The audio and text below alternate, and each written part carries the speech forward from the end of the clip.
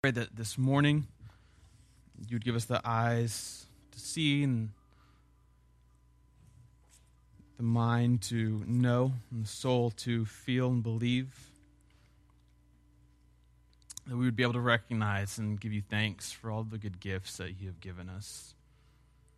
I pray that you would open up our eyes and open up our hearts that we might see all the ways that you are working in our lives and the lives of others as we lift up our specific request. And we pray that you would give us the eyes to see and the heart to notice the ways that you invite us into your work and the lives of people around us, bringing faith and joy and love. We pray that this morning your Spirit would continue to move and speak, that we would be receptive to what it is you are trying to teach us, trying to tell us this morning. That as always, we would listen and be transformed in the process. We love you. It's in your Son's name we pray. Amen. Well, good morning, everyone. It's good to see all of you. If you have a Bible, open up with me to John chapter 5. John 5 is where we will be this morning as we look at the third sign that John presents to us in his gospel. We are in the middle of a sermon series on the 7 signs in John's gospel. John tells us that Jesus did a lot of signs through his ministry, but he presents some specific ones for us, 7, so that we might believe in Jesus, and that by believing in him we might have life, the life that Jesus has come to bring. We've looked at the first 2 signs, John's word for miracles. Jesus turns water into wine. Jesus heals a young boy sick with a fever, the son of a royal official. And now in John 5, we get the third sign. John calls them signs because they are pointers. They are directing us to deep and more universal truths. John 5, verse 1, we'll read together. After this, there was a feast of the Jews, and Jesus went up to Jerusalem. Now there is in Jerusalem by the sheep gate a pool in Aramaic called Bethesda, which has 5 roofed colonnades, or porticos, or porches. In these lay a multitude of invalids, blind, lame, and paralyzed. One man was there who had been an invalid for 38 years, and when Jesus saw him lying there and knew that he had already been there a long time, he said to him, "Do you want to be healed?" And the sick man answered him, "Sir, I have no one to put me into the pool when the water is stirred up, and while I am going down, another one steps in before me." Jesus said to him, "Get up, take up your bed, and walk." And at once the man was healed, and he took up his bed and walked. And now that day, the day of the sign, was the Sabbath. This is our third sign, the third miracle John gives to us to allow us to walk towards believing more in Jesus and finding more life in his name. You have here a moving story of a paralyzed man finding healing through Jesus. The context of this story is a pool in Bethesda. This is actually a spot that was discovered and excavated by archaeologists a little over 20 years ago. So what happens as time passes, debris and dirt pile up on civilizations of old, and we have, through faithful archaeologists and our scientific capacities, been able to kind of dig down, clean up, and see what was really there. And for the longest time, we had no real historical proof of where this pool was, what it was like. And again, very recently in our lifetimes, archaeologists made this massive discovery. And there are these 2 pools fed by a spring. They do indeed have these porches built around them with roofs for people to kind of stay in or lay in. And it's at the north of the Temple Mount. So we're in Jerusalem, which is down south in Israel. It's at the very north. There's a gate right by it that in ancient times was called the Sheep Gate, where people would bring their sheep into Jerusalem. It's at this pool that this miracle takes place. I want you to notice the historical details John presents to us. This is indicative of how all the Gospels tell the story of Jesus. It's a story of history. There are stories in Scripture that sound kind of like a parable or an allegory. Not a whole lot of historical detail given. It kind of would happen or could happen in any time period at any place. But the Gospels are presented regularly as history. They go out of their way to tell you exactly where these things happened, what time they happened, who was there and experienced it and participated, who might be able to confirm these stories. The Gospels want us to see and recognize the work of God in Christ that took place a couple thousand years ago in Israel, in Galilee, Samaria, and Judea. Sometimes when people are looking at the signs of John's gospel, there's a temptation to take away from the history of the miracle behind that sign, as if this is just a story to just transition us to a larger but kind of separate spiritual truth, just this idea. That's not what John wants us to do.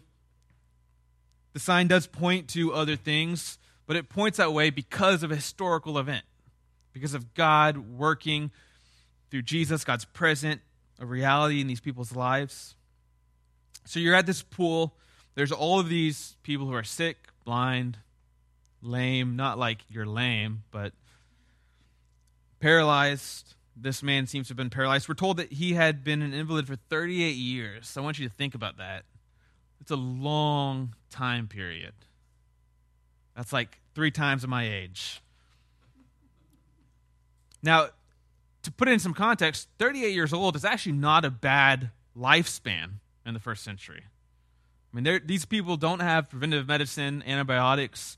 They're not living super long lives like we do. 45 years old maybe is a good average lifespan for a healthy person. So we don't know how old this man is, how long he had lived before he was afflicted with this. But he's had 38 years of this affliction, this oppression. If anyone has a chronic disease or chronic pain, you can kind of understand the despair that starts to creep up just over a long period of time. And Jesus comes up to this man. He puts 2 and 2 together and realizes this guy's been there for a long time. And he asks him a very interesting question. He says, "Do you want to be healed?" Now, we've talked about this before. Jesus isn't on a one-man healing mission. If he was, you might expect him to clear out all of these Porsches. It's like, come on, get on the line. I'm just going to heal you. He just picks one person there. And it seems like he goes out of his way to pick a person who kind of embodies this despair of 38 years and kind of a helplessness. This is a man who can't even move to get towards the healing that he thinks is available for him in these pools. Jesus asks with this promise and this hope, this kind of implicit offer, do you want to be healed? I can do this for you. The sick man doesn't quite get it. He says, "Sir, I've got no one to put me in the pool when the water's stirred up. And when I'm going down, other people get in there before me." Now, to explain this, here's what's happening at the pool of Bethesda. If you're a careful reader, you'll notice we just skipped, like we didn't even care, from verse 3 to verse 5. There's no verse 4, the case of the missing 4. In your ESV Bibles, you'll probably have a note, a little number after verse 3. When it says 4, and you look down to the bottom, it says some manuscripts insert, wholly or in part, this in verse 3, waiting for the moving of the water. And then in verse 4, for an angel of the Lord went down at certain seasons into the pool and stirred the water. And whoever stepped in first after the stirring of the water was healed of whatever disease that he had. Now, we are taking verse 4 out and putting it at the bottom because biblical scholars, textual critics, are pretty sure this wasn't what John wrote. It's not there in all of our copies of John until a much later date, when all of a sudden this detail is provided for us. We numbered it way after all of this happened. And most people are pretty sure a scribe inserted this at some later point. That doesn't make it wrong. That doesn't make it evil. That doesn't make our Bible compromised. It's us just trying to recognize and figure out what's there. No, it's not there. It seems like the scribe put it in to kind of make sense of the story. He provides some details for us. So he tells us what's so magical about this pool. It's not just any pool. It's not just a place to go enjoy a nice sunny day and do a little swimming. There had been kind of a legend built up around this pool. It was fed by intermittent springs that come and go, and when they come, they fill up these two pools. And the belief that these Jewish people had built up was that when the water started to move, which would be the spring starting to kind of be active, that this was an angel of the Lord coming to the pool. And from that point on, it was a free-for-all into who could jump into this water the first. Because the first one in is the first one and only one served, and they get healed. Now, in an ancient society where a lot of the main afflictions that people had were skin diseases, they've not got moisturizers, they don't exfoliate, they don't have antibiotics, they don't have rash cream. You can actually see, without any sense of like miraculous of a nature to this, how a spring like this might provide relief to people with these skin conditions. If that's kind of what's happening here, and that's how people get this legend built up around the healing properties of this water, it would also make sense why a paralyzed man finds no relief. And for 38 years, well, he never gets into the water first, but he's not been helped by these waters. It was interesting to learn this week that there's actually a lot of places still like this. There are pools of water around the world that people still revere as sacred and say you find healing by taking a dip in this water. There are other sacred type of areas. Two were very interesting to me, that in southern France, there's a city that has a spa that many believe has healing capabilities. It's a large draw for people in that part of Europe and France, and there's this kind of sacred nature to this natural spa that exists. In Mexico City, there's a place called the Shrine of Guadalupe, and what you see when you go there's thousands of crutches standing up against the wall at this shrine. And these were put there, so goes the stories, by people who came to the shrine with crutches, were healed, and left them there on the wall as kind of signs or tokens of the healing that they had received there. Now, we have no indication that an angel really was messing with this water, that there really was this promise that you get in first and you receive whatever healing it is that you want. Notice that the man has kind of low expectations for Jesus. Jesus comes and says, "Do you want to be healed?" And he goes, "Well, yeah, but I can't get in that water soon enough. Maybe you could pick me up, throw me in there." Jesus is like, I don't think you quite get it yet. He says, "Forget about the water. Let's heal you. Get up." Or the word is rise. It's a resurrection language John uses a lot.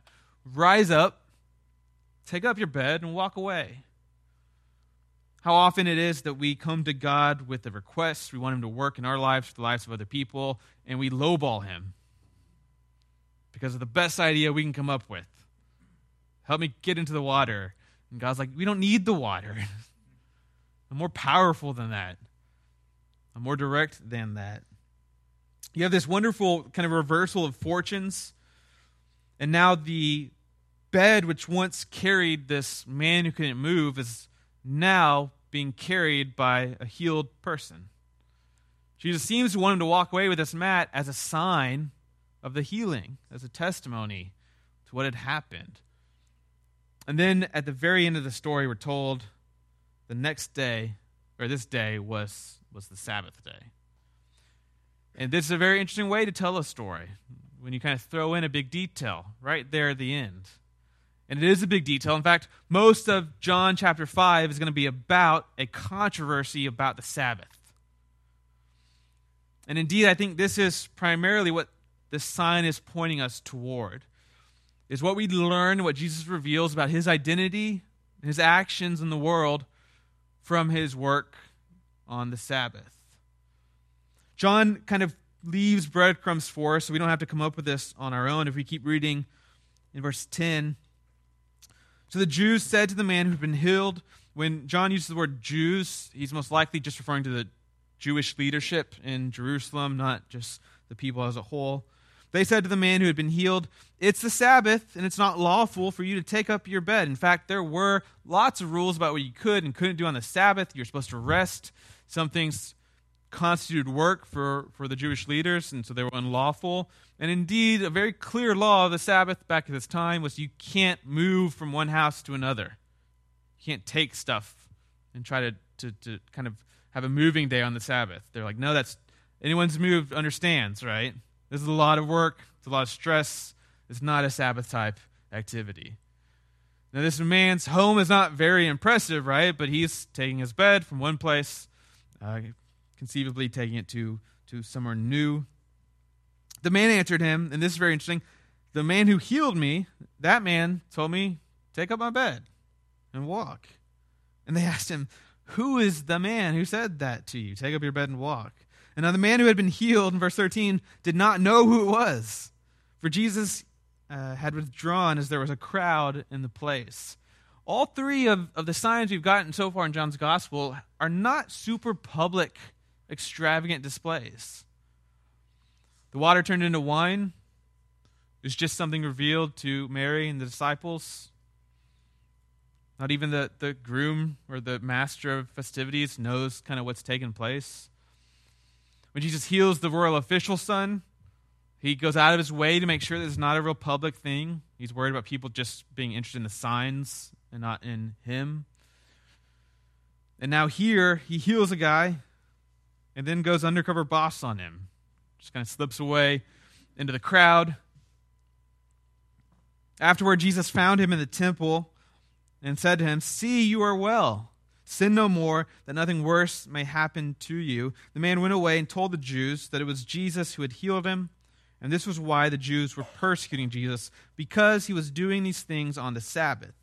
But Jesus answered them, saying, "My Father is working until now, and I am working." John chapter 5 starts a new kind of theme in John's gospel, starts a new kind of chapter where for the next few chapters, up until really chapter 10, John's going to increasingly show us a tension that's building between Jesus and the leaders of Judaism in Jerusalem. And this is our first kind of big conflict point. It's a conflict over the Sabbath. It's an accusation that Jesus is doing unlawful things on the Sabbath. It's encouraging other people to do unlawful things. Not unlawful in the sense of like civil law. This is a religious thing.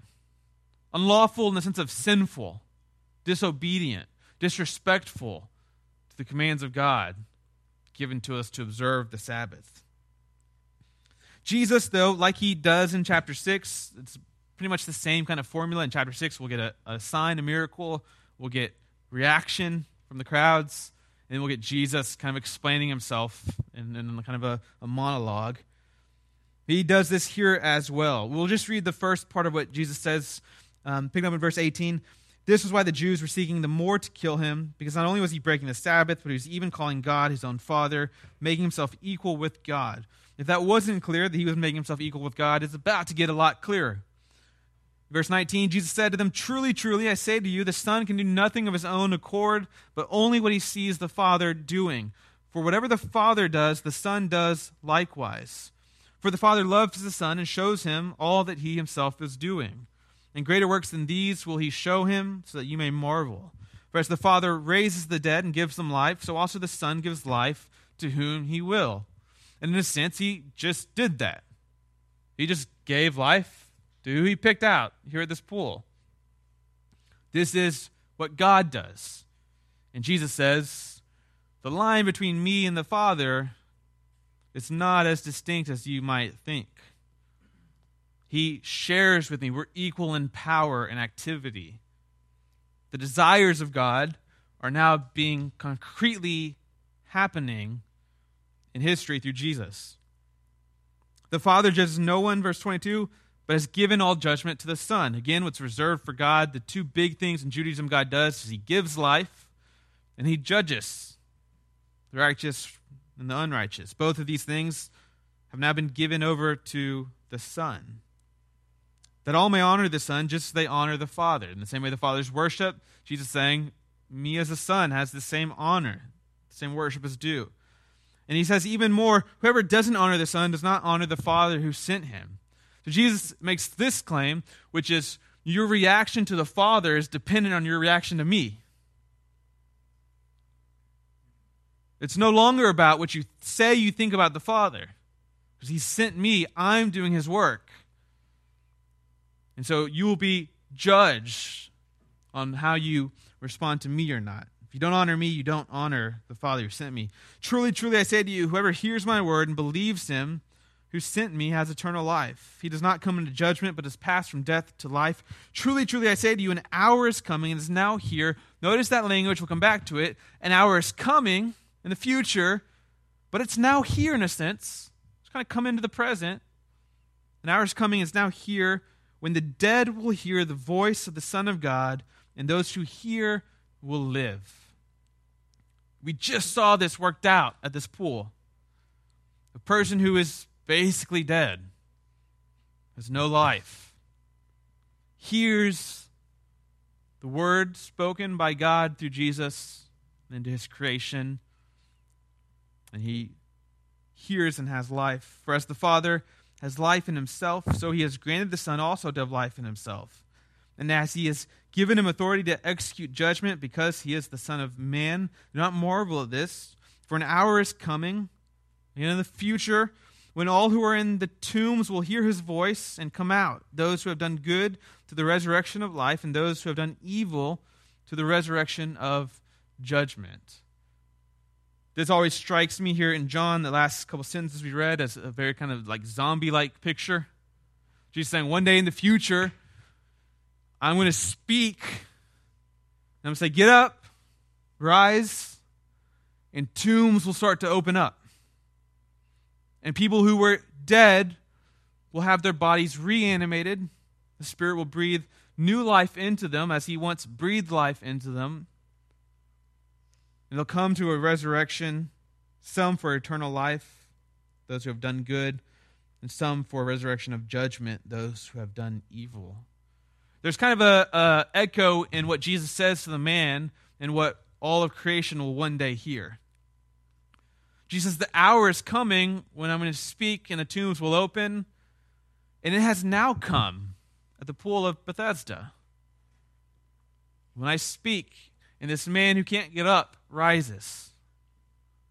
This is one day what Jesus will say to all of creation. Rise up.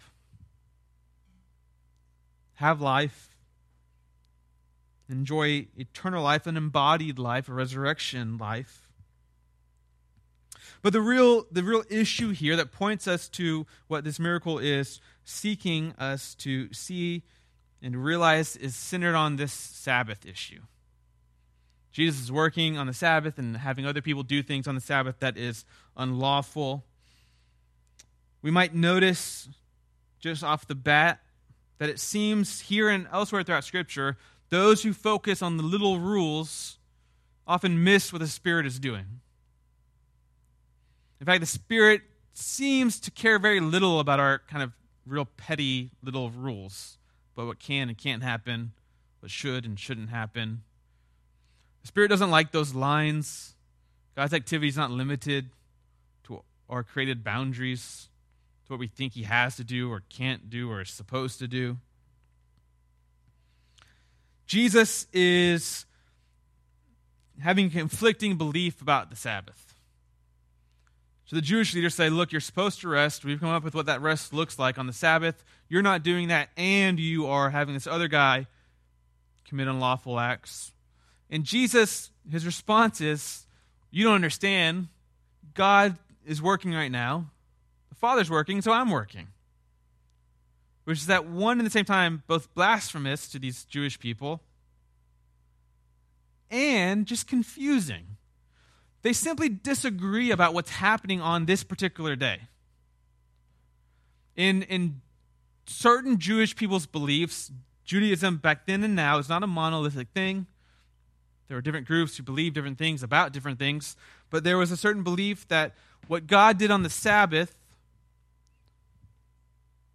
was not just purely rest, but every Saturday their Sabbath. God did two things. And this was really only two things God was doing. God gives life and he judges the dead. And they deduced this because babies are still born on Saturdays and people still die on Saturdays, right? Like the entire economy of the universe doesn't just stop on a Saturday and everyone just sits there. No, work is still happening. God's still involved in that. But in a sense, Jesus is operating outside of the time zone, outside of the limits and expectations that these Jewish people had for this day. In fact, I think the time zone metaphor is actually a good one to understand what's happening here, what John's trying to get us to understand. If you were to go to Australia right now, they are very far ahead of us in terms of time. So it's actually Monday morning in Australia. Here's the dream right here. To live in Australia, to wake up on a Monday, take the day off from work, lay in bed, and watch NFL football live on Monday morning. If a person comes from Australia, they actually go back in time in the way that we talk about it and understand it. If they flew back right now, they'd be leaving Monday and going back to Sunday. They'd be coming from the future, in a sense, into our experienced present. This is actually what the scriptures present to us as what is happening in the life of Jesus, in his work, in his death, and his resurrection. What we're told and what we're given a sense of to believe is that in Jesus, God's future has burst into our present. In this sense, Jesus is a person from the present.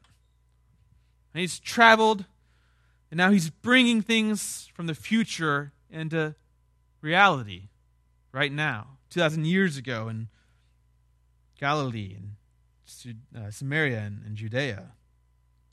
You can see this in a lot of different ways. One of them is just the resurrection of Jesus himself. So the Jewish people had a very firm belief at this time that yes, one day God was going to accomplish a resurrection, but it was going to be a community thing. All of the people would be raised at one time. And what was shocking to the Jewish people about Jesus' resurrection was not that there was a body that was dead and then raised to eternal life. They fully expected this. What was weird about it was it only happened to one person. They were waiting, we are waiting, for the final resurrection of the dead. When all these tombs open up. That's God's future. But in Jesus, that future has come rushing into our present moment. And everything changes. And the Jewish people, they thought of the timeline and time zones of world history in two very kind of distinct ways. There were two ages. There was an old age, and there was a new age, the age of eternity. And the old age was characterized by sin and death and pain and sickness.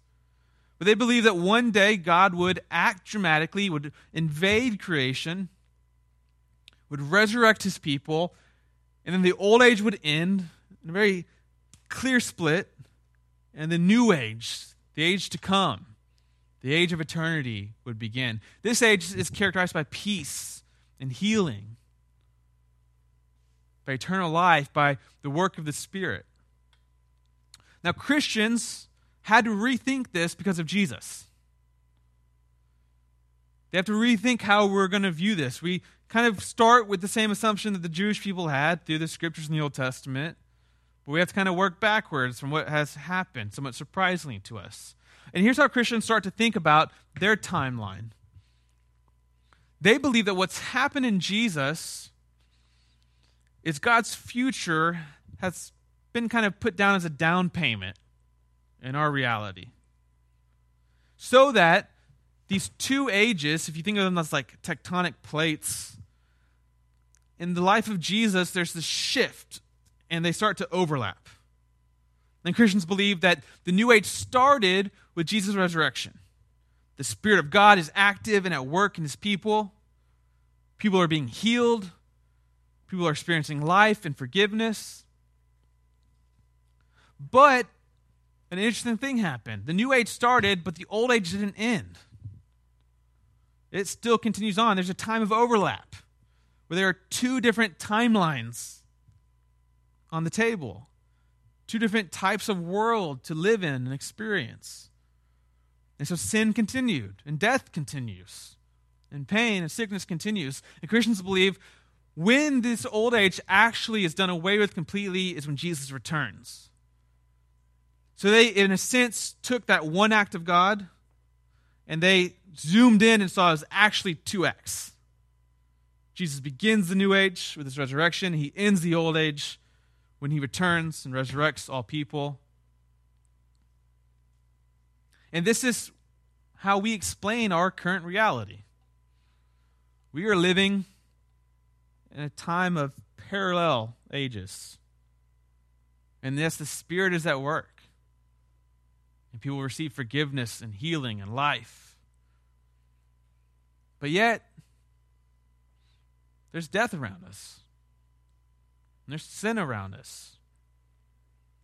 And how a lot of the New Testament talks about our reality in a similar way to Jesus is that we're people from the future. We are people who have jumped timelines. Galatians 1 says this. We've been transferred from one kingdom to another. The other kingdom still exists. It's still around us. But we are citizens of a different one. We're a peculiar people. Just like Jesus, we are from the future. And so we act a little bit differently than other people. We think different things are possible. We expect different things out of our world.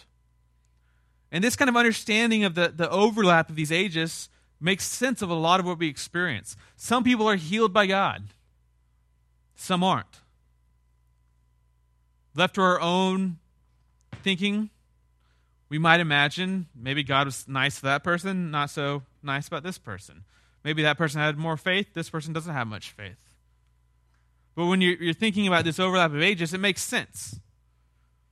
There's a down payment of healing happening, but it still largely exists in a world where not everything is healed, where even that which is healed will still die.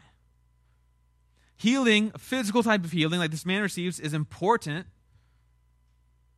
It's life-giving, but it's ultimately relativized by death's reign. The paralyzed guy can walk, but a day is coming soon where his legs don't work anymore again, where he dies. The little boy was healed of the fever, but a day is coming soon when he gets a fever again, and when he actually crosses death's door and doesn't just knock on it.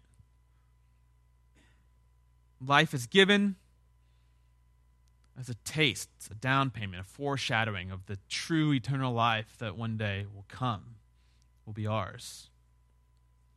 And so as Christians, we would expect that as we live in an already but not yet time period, where it's here but not here at the same time, both equally real and true, that you wouldn't see absolute healing.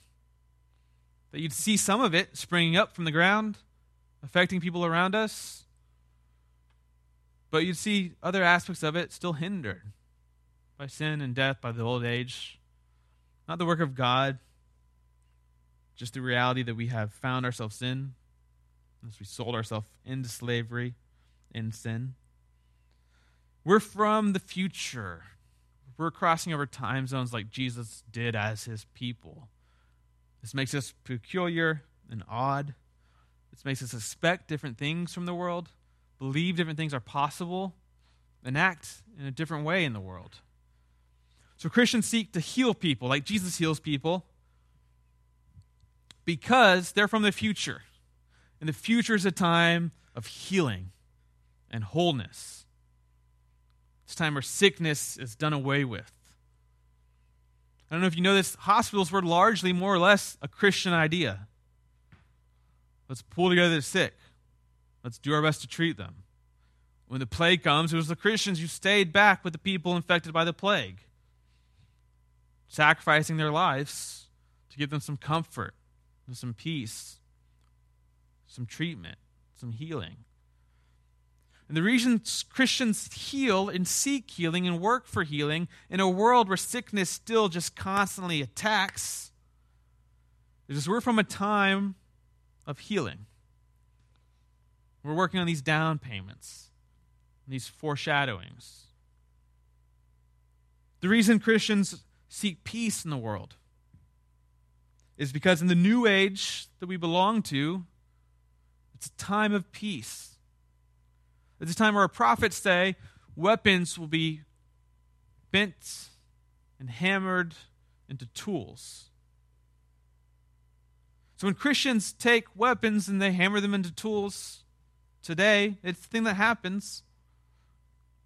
It's kind of more prophetic Christians will get a gathering together and they'll take an AR-15 and they'll put it into a garden tool and give it to a homeless community.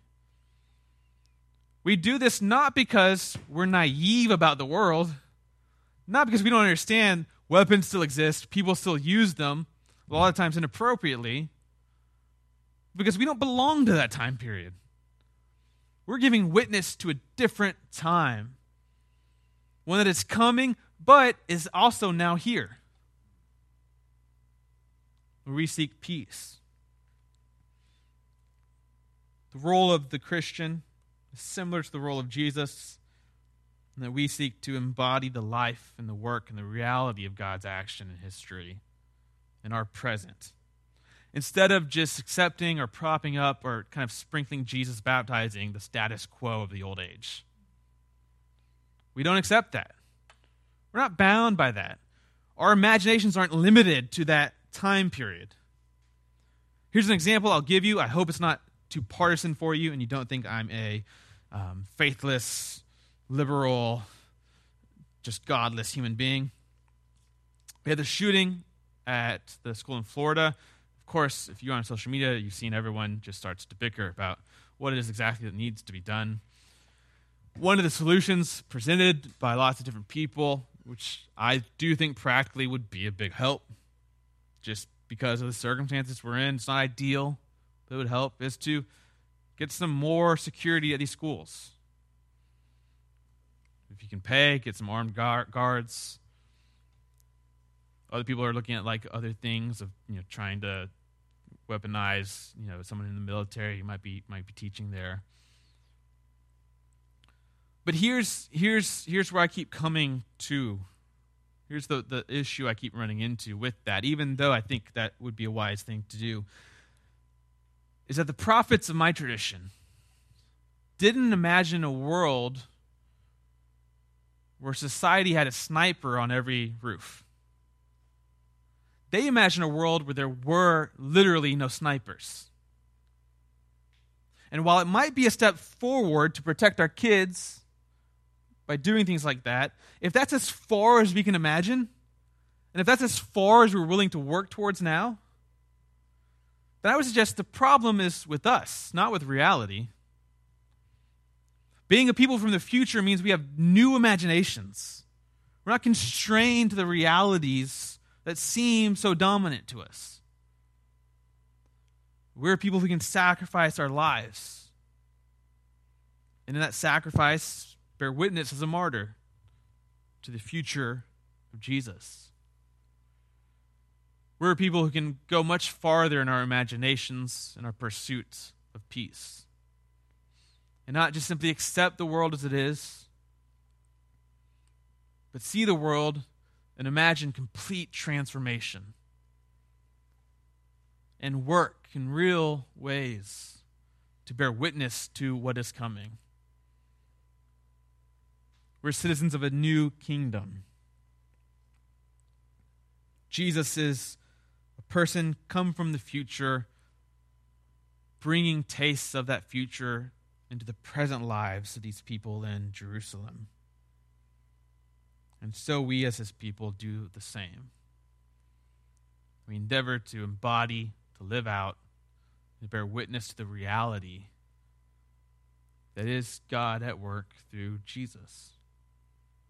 And one of the ways we do this, it's not easy to do. It's pretty easy to get beat down by the old age, to imagine that that's really all that there is. There's not a whole lot of spirit to be found. There's not a whole lot of future to be experienced. And so this is why we worship. This is why we come together. This is why we have small groups. Just remind ourselves when we get discouraged, when we start to forget. We're different people. There are different possibilities. There are different expectations. One of the ways we do this is by coming every week and engaging in a feast. We feast on the body of Jesus and on the blood of Jesus.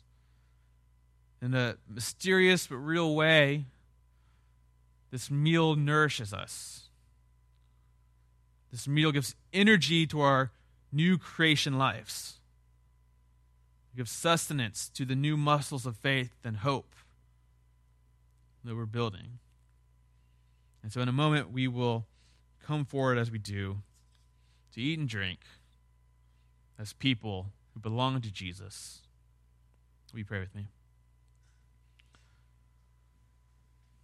Father, we come this morning thankful for the many gifts you have given us. We are thankful for the scriptures, thankful for the time together to look deeply at them.